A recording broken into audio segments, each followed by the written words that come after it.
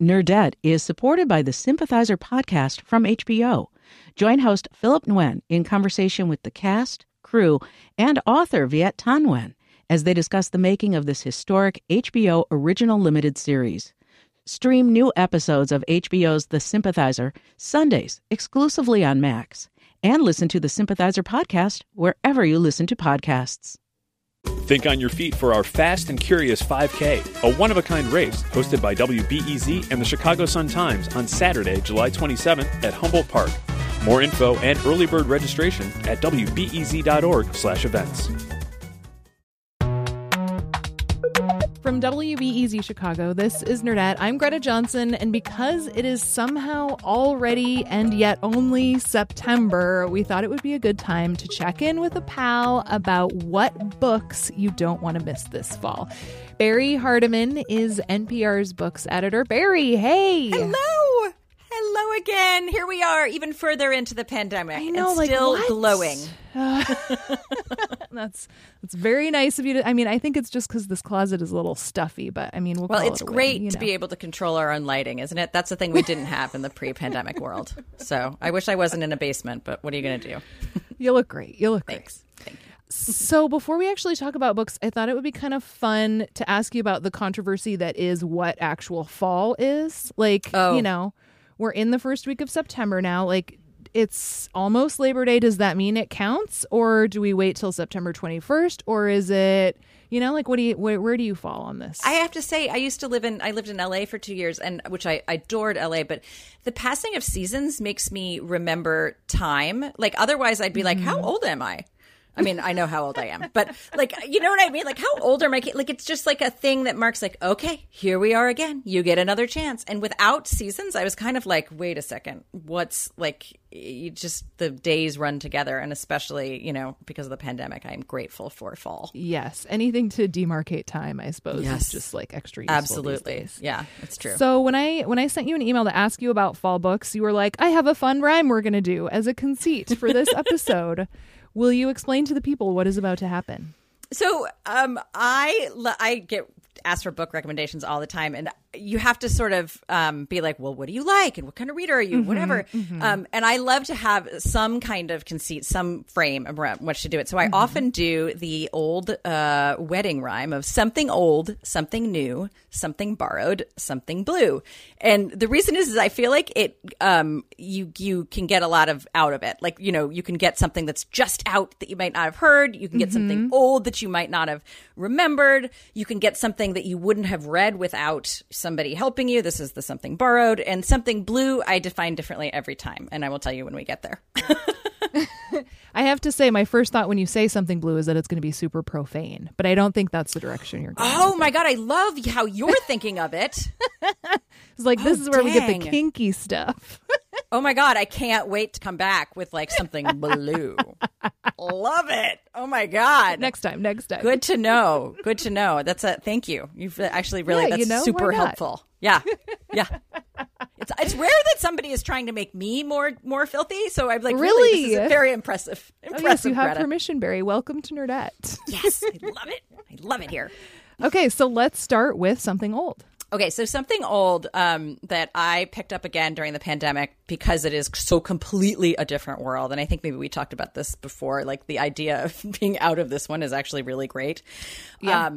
This is a book called The Crimson Petal and the White. It is by Michelle Faber, and it came out maybe like 20 years ago. This is a sort of this was like the most popular book of the summer in like 2002. So it was a very well-known book, but sometimes those books kind of fade and we forget about them. And so this one is, I remember reading a review of this, or maybe the person who gave it to me was like, this is the book that Dickens would have written if he could have been really dirty.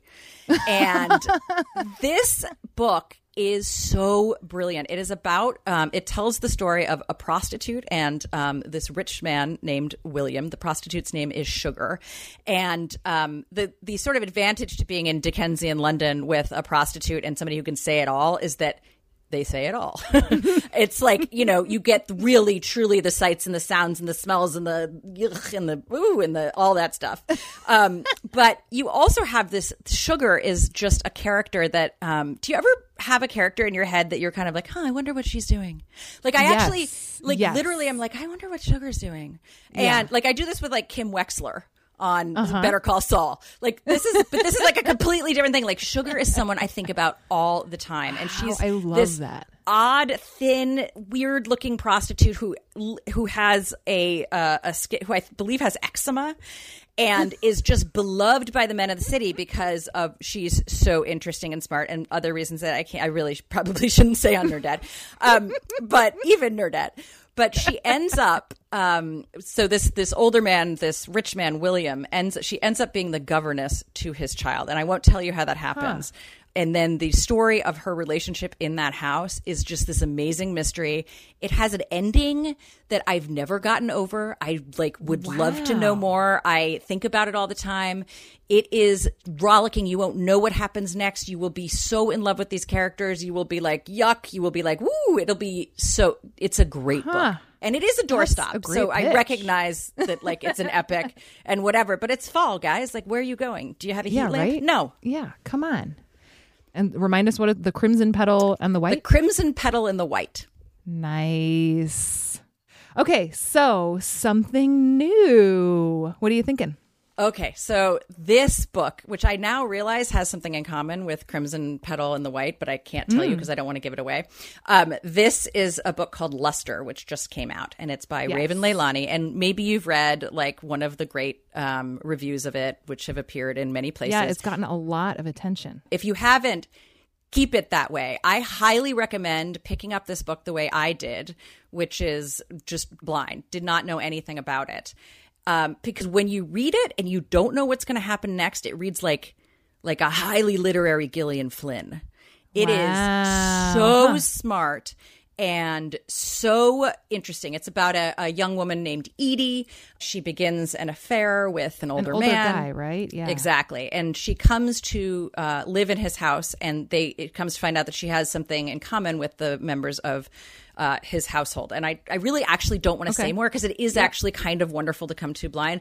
I do want to say that this is a book that the main character is a young Black woman. Her observations about race and the way that it works, particularly because she works in publishing, is just so fascinating and chilling and funny. And again, this is a book I think that's gotten a lot of attention because the sex is written both very explicitly but also really smartly. Like you're like, oh, bodies, I have one too. But also recognizably, and this is just a great yarn, and it is so beautifully written, and I can't wait to go back and read it when I've forgotten more about it. You know what I mean? I love that. That's such a beautiful sentiment. I actually I read the first couple pages of it, and I have a very low tolerance for self-destructive young women stories. Yeah. And I got really nervous. Like even those first couple pages, I was just like, I don't know. And the writing was beautiful. I mean, there was that line about like, what is it? Like gerbils under her skin or something. Do you remember that? Yes. You know, it's like, it's so evocative. It's gorgeous. Yes. But like when it came to the actual plot, I was just like, ooh, I don't know if I can do this. Yes, this is self-destructive. This is all of those things. It is, I will say, like, there's something kind of wonderful about being inside the skin of somebody who would do these things because it's interesting to sort of try them on psychologically. But yes, it's also, I'm really old, so I'm very far away from all my self-destructive things, except for all of the chips I ate and still have in my teeth. But so I think like this is a time in my life I remember these experiences. I remember, but I also am a different, I'm a young white woman. All of these different. There's something about the perspective from which I read it that was also really sort of interesting. So anyway, cool. I highly recommend it. Awesome. Okay, Obviously. What's your borrowed? What did you borrow? Okay, so here is one. I don't know if I'm sure everyone is familiar with Lupita Reeds. She is a bookstagrammer and a books blogger. Yeah. I often scroll through her Instagram just to make sure that I'm not missing something, and she reads widely, and I love her recommendations. And she recommended a book called Native Country of the Heart. It is by Cherry Moraga. And this is a book, it's a memoir, and this is a book about a complicated parent. I love a book about a complicated parent. I am a complicated parent, now that you mention it. This one is sort of in the tradition of like Vivian Gornick, Fierce Attachments, or even Kiese Lehman's new book that was new last year called Heavy, where there is a difficult parent who has really become this pillar or center of a person's life. Now, the parent that we're talking about is her mother, Elvira, who is a mostly uneducated Mexican immigrant, working class. They live in a small town outside of Los Angeles. And she is this complicated and powerful person whom the world is against in all of these ways, in terms of her race, the education level, her being poor, and she's mad about it. And that's awesome. Yeah. Being her child is not that awesome. I could see that. Yeah. But also, clearly, I now realize, having read her other stuff, that clearly was also a real instigation of Cherry Moraga's genius as well. This is just this sort of interesting way of like watching a woman who we would not know the details about. You know, she's not famous. She's truly underseen. And sort of learning that that her life was lived in protest against these conditions and what that led to. And, you know, I know people who have difficult relationships with their parents, and lots of times it's hard to put yourself in their shoes and what they went through. This is one of these things that made me really think about the people in my life who have been difficult and why they might be difficult. Wow. So I just love this memoir. If you loved Wild Game, which was another sort of one of these like difficult mother books, I really like, this is a book for you. And it's slim and it just goes by really quickly as well. So it's just, I highly recommend. That sounds great. What about something blue that doesn't mean super well, I'm glad because cursey? the first ones I recommended have so much sex. I know. There you go. Yeah, there's some. Yeah. So well, we got good, because now we're we're going to church, okay? Because I'm going to recommend some Marilynne Robinson here. Yes. I'm taking blue to mean, sometimes I do blue like sad, depressed, but in this way, I think of something blue like something really moving, something with that just depth. like makes your heart swell. Exactly. Yeah. And in this case, this is a book that moved me to be a different human. Like I every time I read Marilynne Robinson, I come out the other side a different person. Marilynne Robinson, who most people probably know because she wrote Gilead. That's kind of her most famous, I think, book. And Housekeeping. Housekeeping is her first book, True, and that's true. the only standalone one. But Gilead and Home and Lila are part of this, and now Jack are part of a group of novels with all the same characters. They are they all take as a different. Their central thesis is a different sort of subject, and in this case, I think Robinson she's always writing about God and our relationship to spirituality and why we are here. In this case, she is also writing about race, and so this book comes at a time that is just perfect. Wow. This is the story of Jack Botton, who is the son, the sort of ne'er-do-well son in Gilead of Jack Botton, who is the one of the preachers that these stories tell. And Jack is white, and he is in love with Della, who is black. And we already know from another book how this relationship ends, and so I'm not going to tell you. But they are living in segregated post-World War II St. Louis. So there are things against them. The first, maybe, I don't know, third, fourth of this novel takes place in a graveyard. And it is such a moving exploratory of people who fall in love and why they fall in love. But it is also peppered with not just these ideas about who we are and the skin we're in, but also with like, there were just so many things. Like I would just put the book down and be like, I got to think about that. I got to get another book off my shelf. I got to do a Google search.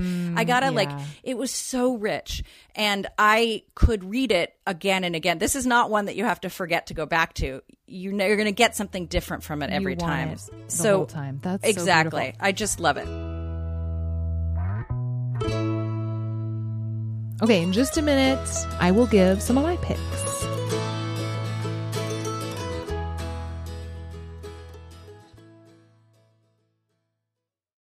Nerdette is supported by the Sympathizer podcast from HBO. Join host Philip Nguyen in conversation with the cast, crew, and author Viet Thanh Nguyen as they discuss the making of this historic HBO original limited series. Stream new episodes of HBO's The Sympathizer Sundays exclusively on Max.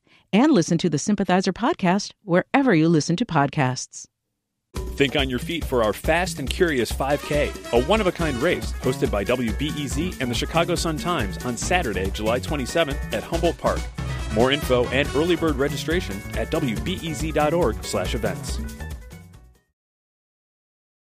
I thought that I was too lazy to fit my recommendations into this constraint that you provided, but I think I can do it. Oh, I'm so excited. I was so excited. Okay, so I'm going to start with something old, which is still kind of new, but I think it's a great time. One thing I had talked to you about maybe trying to do with some like back to school notions. Oh, yeah.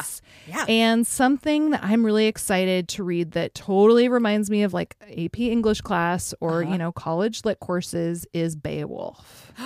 And there is a new translation of Beowulf by Maria Devana Headley. It's a translation. It's not a feminist retelling. She actually has also done a retelling. Yes, it's great. But I think it's fair to call this a feminist translation.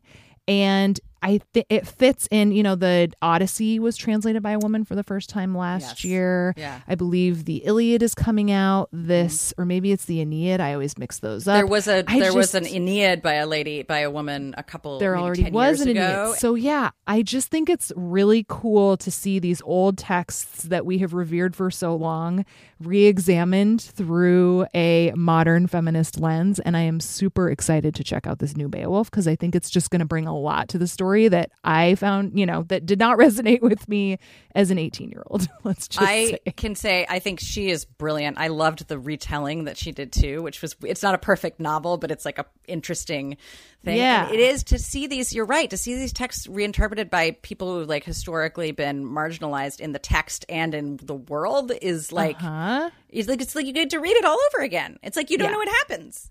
Yeah. It's really cool. It's super exciting. I'm kind of obsessed with it. Something new. Let's say The Invisible Life of Addie LaRue. Have you read any Victoria Schwab? I haven't. No. Oh my gosh. I need to get in on it. So she writes YA as Victoria Schwab. Her adult stuff, she's V.E. Schwab. And she writes a lot of different kinds of like sci-fi and fantasy. I feel like she's like barely 30 and has written a dozen books. Like she is just so prolific. And she's totally honest about her anxiety disorder. She's just one of those people who's like, oh my God. Yes. She's been working on The Invisible Life of Addie LaRue for quite some time now. And I just love her so much. I thought her Darker Shade of Magic series was like one of the best fantasy series I've read since Harry Potter. Oh my God, this is so great. I'm looking for that. And it's so much more inclusive and exciting and sexy. And I don't know much about The Invisible Life of Addie LaRue. I tend to avoid reading synopsis if I can help it because I'm spoiler averse. But I believe it involves someone living over and over again in a beautiful love story. And I think it's going to be a little different than the rest of her stuff. And I just cannot wait to dive in. Right? Ditto. My Something Borrowed is one I also have not read it yet, but I'm really excited about it. And it's called Hamnet. Have you heard about this one? I've read it. Did you love it? It is wonderful. It's also a really good pandemic book. Yeah. So it's by Maggie O'Farrell. I'm counting it as Something Borrowed because I watched a interview between Circe author Madeline Miller and Cloud Atlas author David Mitchell, who are like two of my favorite writers. 100%. And they just fawned over each other and each other's work the entire time. It was like such a beautiful thing to witness from my living room couch during a pandemic. Yes. And David, and he blurbed it, like he's quoted on the front. I think he calls it luminous. But he just raved about Hamnet. He said it was one of the best books he's read this year, and I'm so excited to dive into that. It is great. It it's also very really interesting. like chewable. Like it's slim, so it'll just be like a really wonderful 2 weeks of your life. That you know what I mean. It's not going to take the weather will cool, but not all the way. It's not going to be like blizzard outside before I finish. No, it's a wonderful book. It's really inventive. Oh, good. So I think my Something Blue is going to be... Well, so I'm going to follow your definition of blue, actually. Oh, I thought you were going to do it. Okay, fine. No, I'm going to do a moody murder mystery. Oh, because I feel like now is a great time to read things that are like a little bit creepy. Yeah. And noir-ish. Tana French has a new book coming out, which is like always an amazing occasion, I feel like, because her stuff is just phenomenal. Most of her books are part of a Dublin murder squad. They take place in Ireland. And this one is not part of that series, but I've heard it is still excellent. I love her standalones. I love the ones that are. I love them all. She can write a mystery. She incredible. She's an Irish lady who knows from like noirish, exciting things, and great character. Barry, this is so fun. Can we just keep hanging out? Yes. Forever? I mean, it's almost... What are you doing? It's almost cocktail hour. So, I mean, in the pandemic, it kind of is. Maybe our next conceit should be like books paired with cocktails. Let's do it. Okay, great. We're going to do it. Cocktails and books. Yes. Because I feel like I know the book that tastes like an old fashioned. I'm not gonna give it away, but I already know. Oh my God. Wow. Yeah, I drink a lot of old fashions. I was like, I can't tell if that means I need to read more books or drink more old fashions. The great news is maybe it means both for everyone. Win, win, win.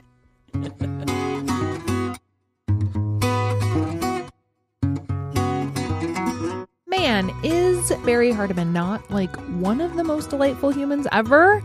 She totally is. She totally is. All right, that's it for this week. Hey, if you're a reader and you have not yet participated in Nerdette's Book Club, it is not too late. Our book for this month is called The Shadow King. It's by Maza Mengiste. Tune in for a chat with the author coming up on Friday the 11th, and then you can hear a panel discussion 2 weeks after that.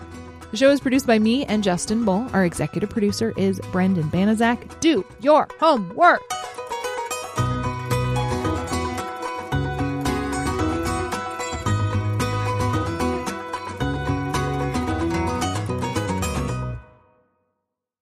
Nerdette is supported by the Sympathizer podcast from HBO. Join host Philip Nguyen in conversation with the cast, crew, and author Viet Thanh Nguyen as they discuss the making of this historic HBO original limited series. Stream new episodes of HBO's The Sympathizer Sundays exclusively on Max, and listen to the Sympathizer podcast wherever you listen to podcasts.